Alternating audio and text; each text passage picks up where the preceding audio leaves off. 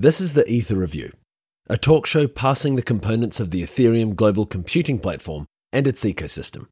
Building on a basic knowledge of the blockchain, we seek to understand the mechanics behind this new generation computing network and the services it powers.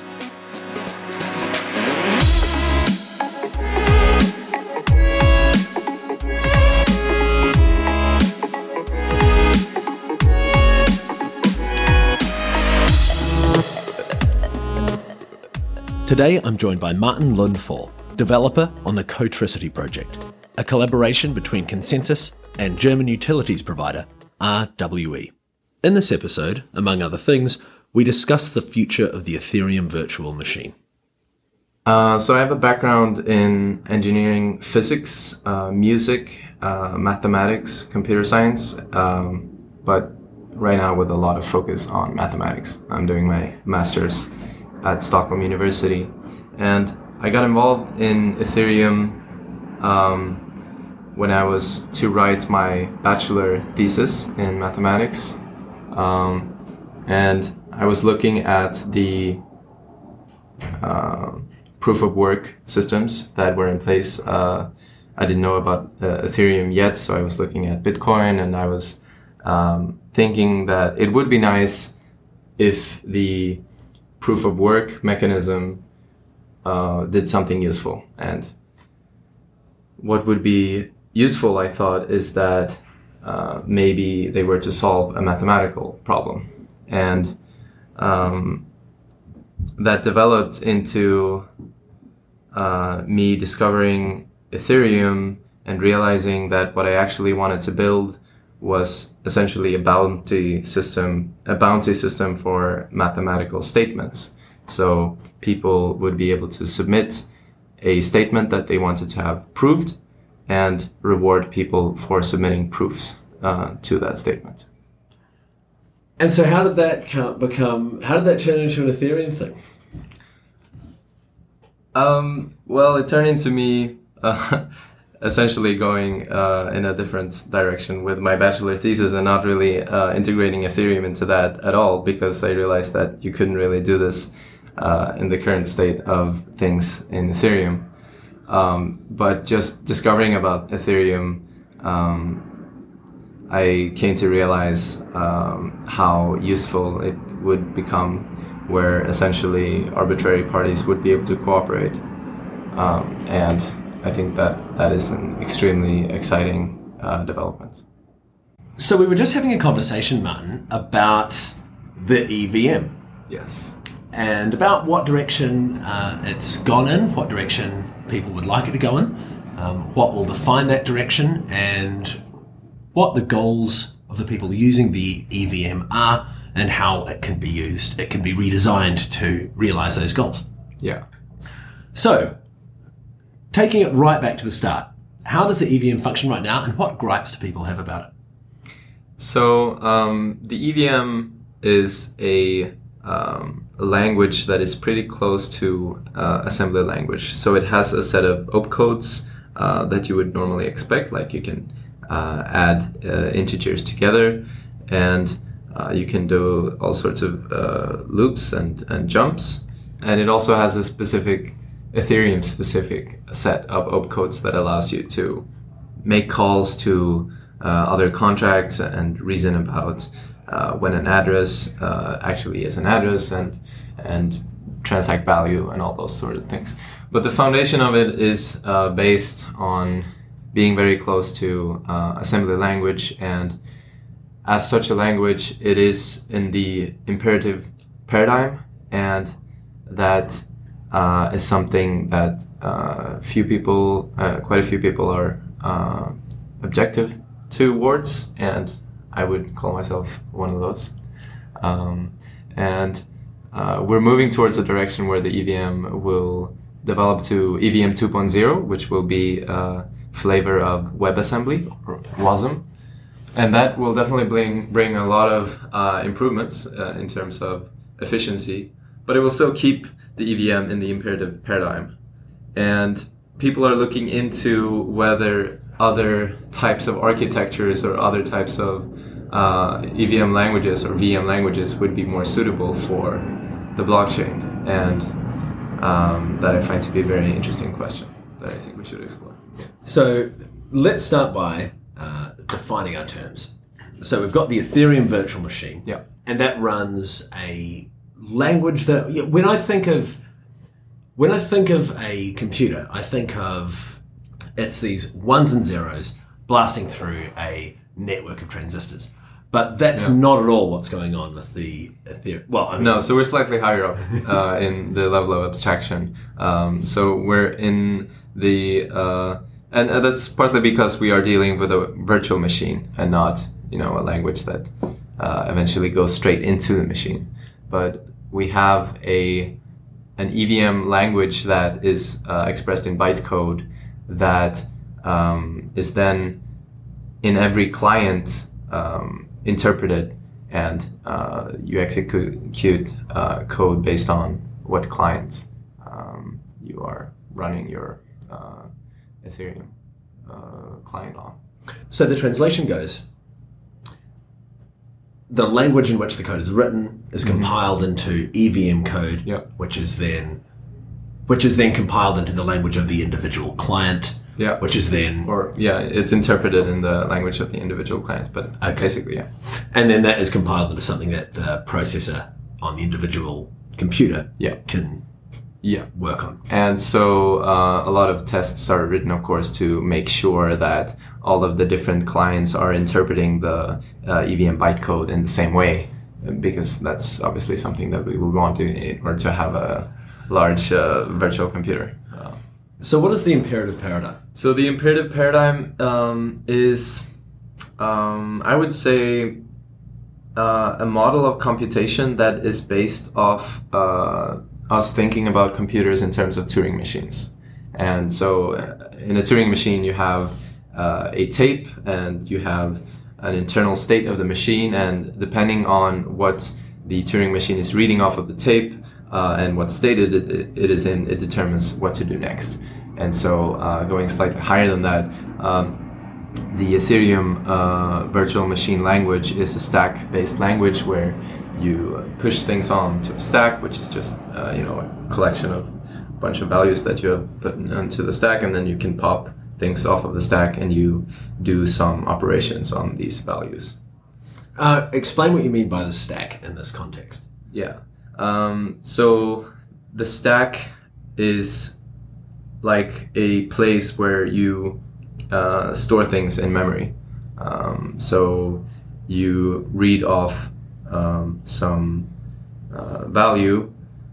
Maybe if you have a function that takes an input x and adds 2 to x, you first read whatever input value somebody has given to you, you put it onto the stack, and then you read what the rest of the function does. Okay, you say that it should add 2 to whatever you have on the stack, so you take what you have from the stack and you add 2 to it, and then you return that value.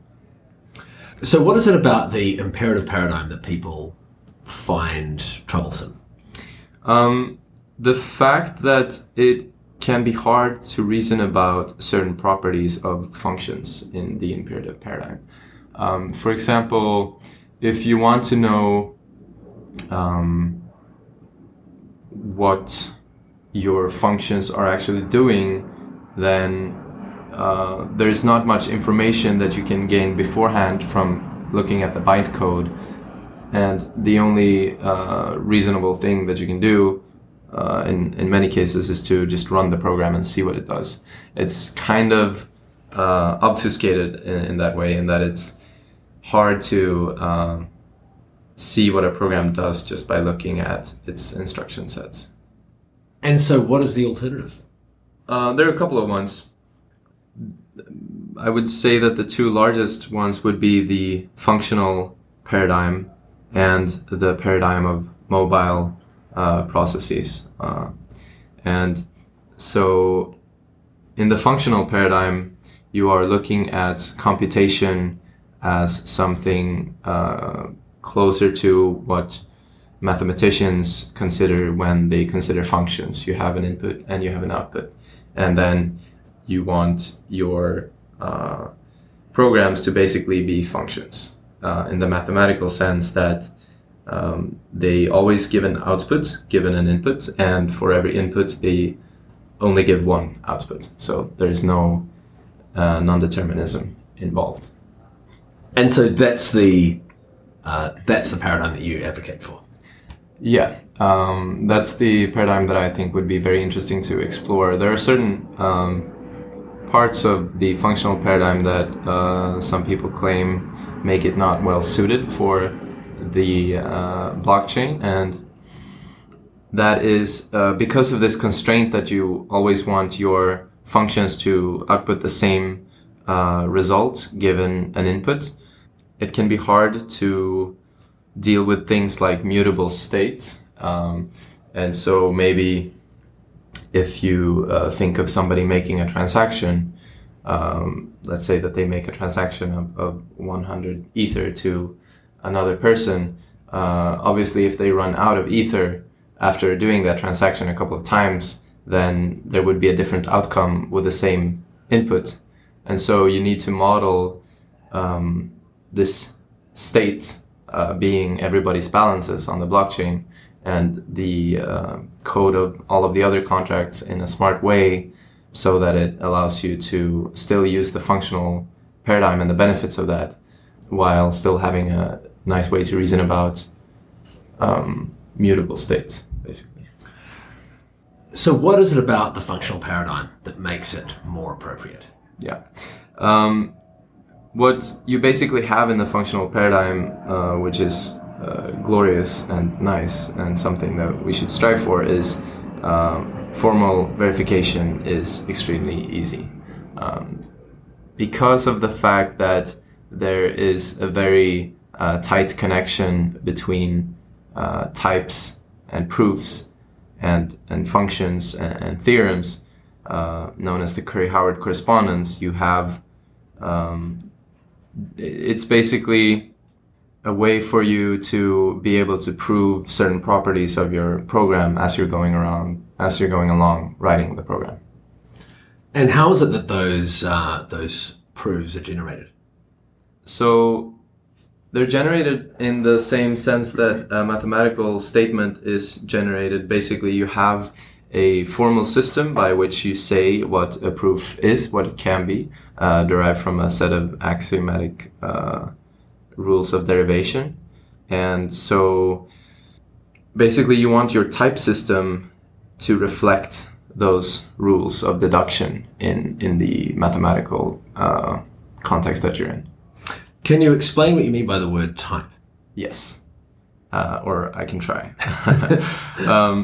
So we can think of types as we know them from the imperative paradigm, being quite simple, as strings or integers or bytes,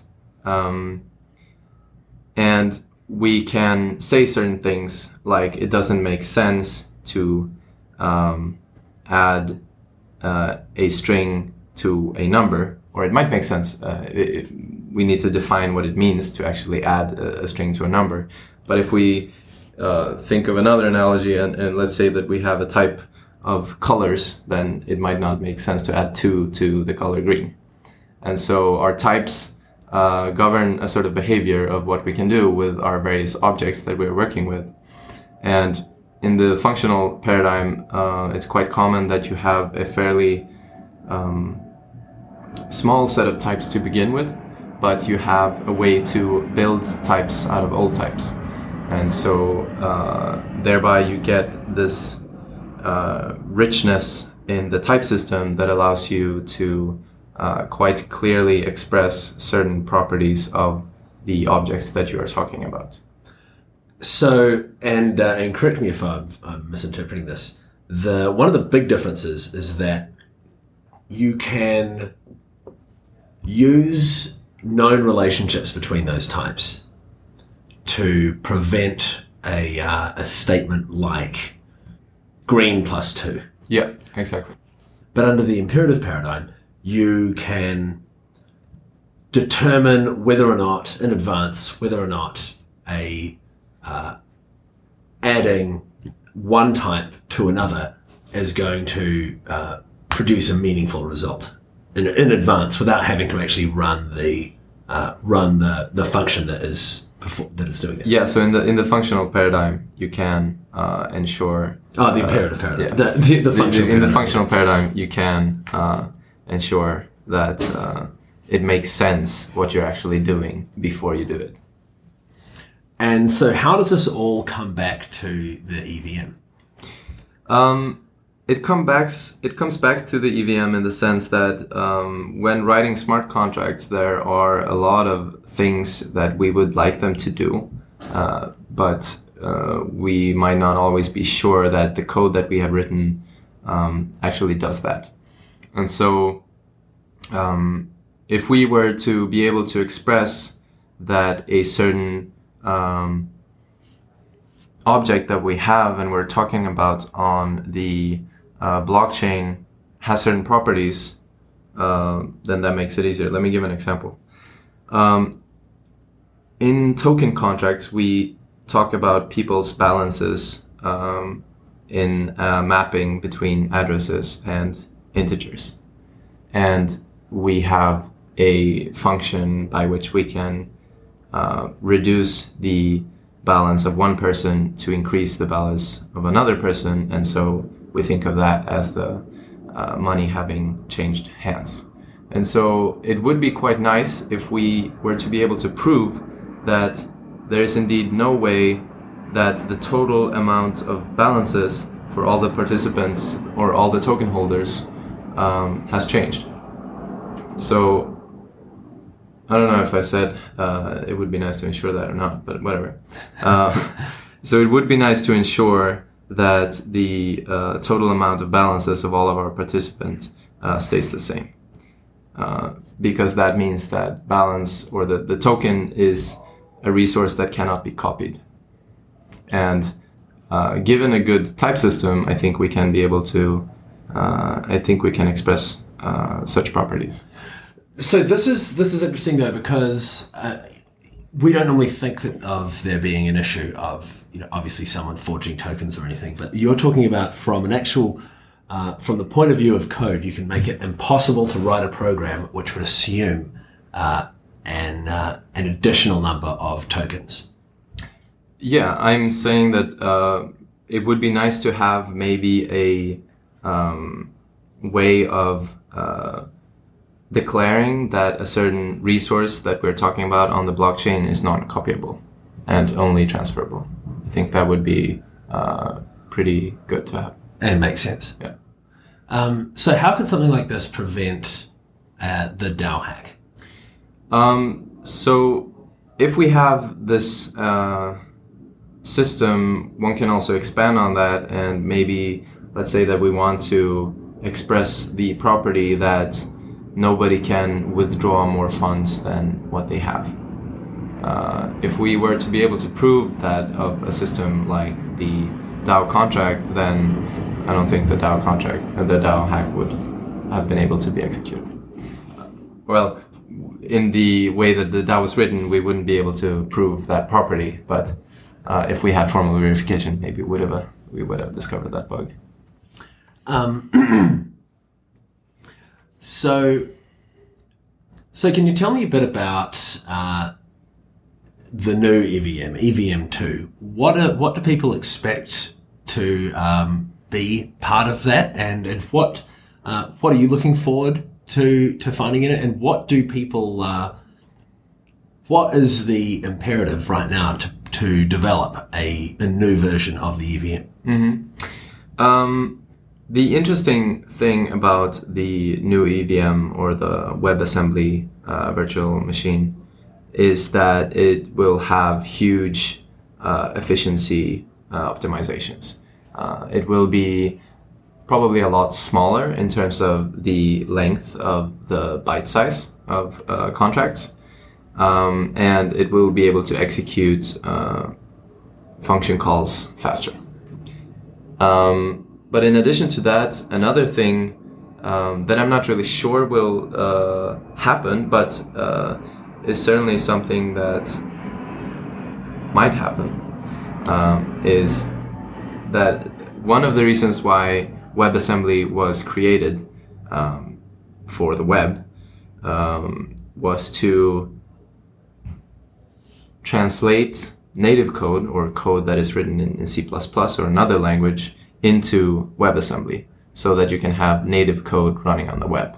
And that will give all sorts of interesting new web pages once WebAssembly comes into production. You can now have very complex programs running in the browser, like maybe a music production studio or games with very high-end graphic can be running in the browser without too much lag. And so I'm not really sure if the guys developing the EVM 2.0 will integrate this, but it seems likely to me that we would be able to translate C++ code into WASM, into the new version of EVM. So this isn't going to include the functional paradigm? No. This is actually not that far from what the EVM looks like today. And that makes it easy to implement, because one of the things that we would like to have for Ethereum is backwards compatibility. And so one of the main areas of research for the guys developing EVM 2.0 right now is to translate old EVM 1.0 to EVM 2.0. And that is quite easy to do because they are, to some extent, similar in the same paradigm. But if there was to be a shift in the paradigm, there might be difficulty with backward compatibility. Yeah. And so I can give an example of a couple of people at Scenario that are going to use a different language and a different paradigm for their virtual machine, which is based off the Pi calculus, or process calculus, the calculus of mobile communications. And they're very ambitious in terms of how their whole architecture will look like. And I think the project is very interesting. But one of the things that they cannot really do easily is to translate EVM code into this language. That would require a lot of work. It's possible, of course, because everything is Turing complete and you can translate everything into everything, but that doesn't mean that it's easy. Or efficient, right? Yeah, exactly. And so I'm not actually sure that we should strive for backwards compatibility at this point. Because I think developing an optimal virtual machine language for a blockchain is something that is not very trivial, and we shouldn't expect that we have mastered it at the first try or the first couple of tries. And if it becomes the case that, if it turns out to be limiting, that we are always striving for backwards compatibility and that prevents us from using VM language that might be better suited for the blockchain, then I think we should drop the requirement of backwards compatibility. And this comes to what we're actually striving for. I have a ton of questions to cover, but Okay. And there are so many ways you can go right now. Yeah. But so, what are we actually striving for with the EVM and the Ethereum project in general? Yeah. So the way I like to think about the problems that we're solving with a blockchain is in terms of game theory. What we are enabling is the ability for arbitrary parties to specify rules by which they can cooperate. And so the blockchain has a way of turning arbitrary games that has a couple of players and rewards built in for various strategies into a cooperative game where they can enforce behavior on their teammates or their team players and might be able to achieve a higher utility together rather than apart. This is actually, this harks back to a discussion I had with Jan Talen about how many of the problems that we face today, global warming, nuclear war, pollution, or just any conflict, it all comes from, and just general poverty, it comes from an inability to coordinate. And often we find ourselves in these economic traps where we are in competition, the very principle of capitalism and our entire economic system and way of organizing our societies through competition. But that leads us to make sacrifices for the sake of competitiveness. Whereas in fact, what we should be striving toward is not to be the most competitive individual, but rather to solve the problem as a group. That's the potential magic that the blockchain brings to the table. Definitely. And there are a couple of interesting talks on YouTube by Vitalik speaking about this very early on, giving the example of the English language where some spelling conventions don't make a lot of sense. The fact that we spell cough as C-O-U-G-H and not just C-O-F. But it's very hard for one person to change the whole language because language is a convention. It is the result of a coordination problem. And so if we had a way in which people can commit to, let's say, the decision that if enough people joined, everybody would start spelling cough, C-O-F, then they would do it too. So we definitely have a unique way of solving coordination problems and cooperation behavior in general with the blockchain. And that, I think, is a very nice way of looking at smart contract design in general, because what we want to do is to create the rules of a game that will result in a specific utility for the players involved. And that's why I think smart contract design should be an exercise in mechanism design, where you do exactly that.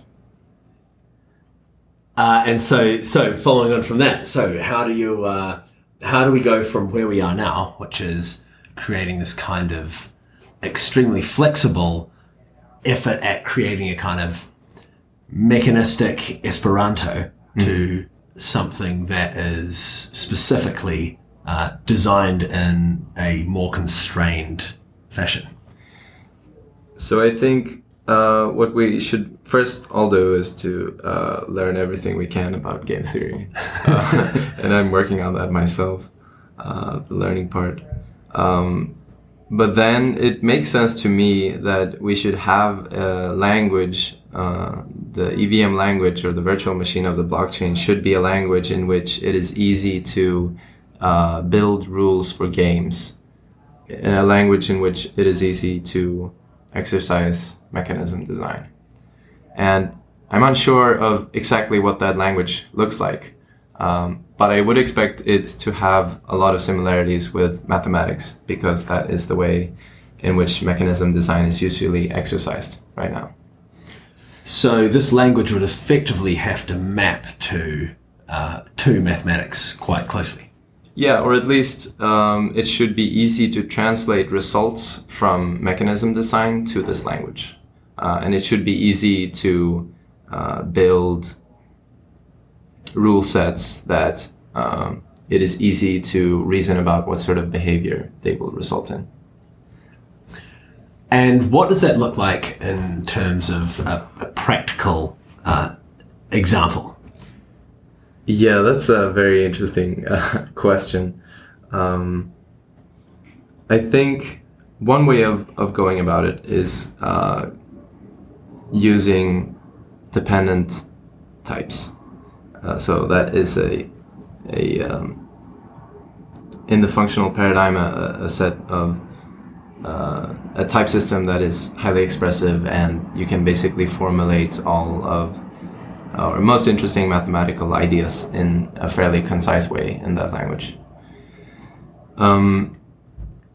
But of course, not everybody is thinking in terms of mathematics when they're writing their smart contracts. And I believe that the point that you brought up earlier about Corda and about the way that they want to make law into code is also a very interesting approach. because essentially, lawmakers have been doing mechanism design for as long as they have been in place, because they're trying to maximize the utility of a society, and we are trying to maximize the utility of whoever is involved in the smart contract system that we're considering. So taking this to the future of Ethereum, maybe EVM4, or and looking at the way that the blockchain itself is going to evolve.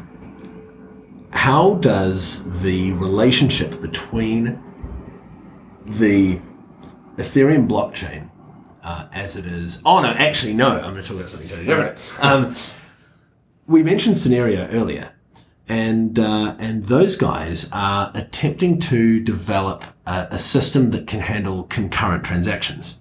Yeah. Which to me seems at odds with the idea of at odds with the purpose of a financial network or a network that is dealing with financial transactions, and that might be a short-sighted on my part. But what about the parallelization of the EVM and how that works? Yeah, so right now, all of the transactions that are included in a block need to be serialized. They need to be, it needs to be decided in which order they should be executed. And a lot of people are arguing that that is not very efficient, that, we have a lot of people in the Ethereum network and we want to agree on some state updates, but is it really efficient that only one state update can happen at the time? And so what Scenario are doing in order to solve this problem in a dynamic way is that they specify the namespace of the processes that they are adding to the network. So when you are building a system, you define the interested parties in the system, or the parties that the system concerns. And that allows for you to reason about whether two transactions can be executed in parallel, because they might not conflict, because they're either in different namespaces, or they just have certain results that are independent of each other. Is this in any way related to the functional paradigm in determining different types of transactions that have different potential interdependencies or interrelationships? It's definitely related. The exact paradigm that they are using isn't normally looked at as the functional paradigm, but they are still looking fairly closely into the types of the processes, and they are looking into what the processes are doing without executing them. So looking now at the future of the blockchain, the Ethereum blockchain, and the future of the EVM, and we know that the scaling plans involve breaking the blockchain up into much smaller pieces until essentially it doesn't even resemble what we think of as a blockchain anymore, which is not really surprising. It's quite a strict and rigid data structure. Yeah. So I would presume that the EVM itself would have to change considerably to operate on using this new quite different data structure that still has similar properties but is largely re-architected. What is the development of the blockchain in this new direction going to mean for the EVM? I think that the direction that a lot of development is moving in right now is that, state channels is becoming a big deal, where people realize that they can have the security of the blockchain without actually using the blockchain. And that is because it's an agreement between two parties, and so they don't need to show the whole world that they did a little trade. They might do it later if there's a disagreement.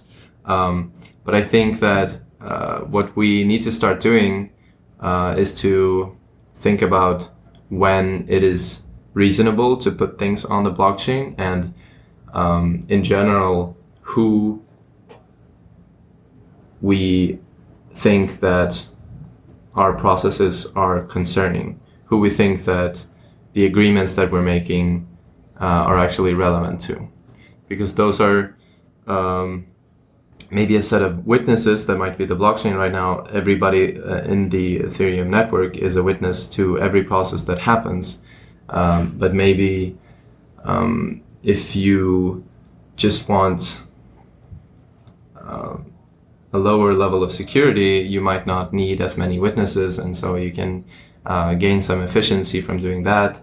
Maybe it's only relevant to all of the token holders of a particular type of token that you're considering, and so there's no need to tell everybody in the rest of the world that you have done a token transaction. So I get so state channels are awesome, but what I'm really specifically interested in is how the EVM will have to change to match a new blockchain that it's interacting with. Yeah, and I think the EVM should have a way by which we can easily reason about who is involved in a particular agreement, so that we can look at the transactions happening in our blur of different blockchains, and have a way by which we can look at a transaction and say, okay, this concerns all of you guys. You should all be a witness to this transaction. You should be included in the consensus mechanism of this little particular state update. And just in general, ways of reasoning about agreements before the actual transactions are executed is something that I would like to have. Cool. Is there anything else we should cover before we wrap this up? I don't think so. No? Pretty good. All right. Well, we'll check back in for a chat about Cotricity for state change. Yeah, sounds good. Awesome. Okay. Thanks, Martin.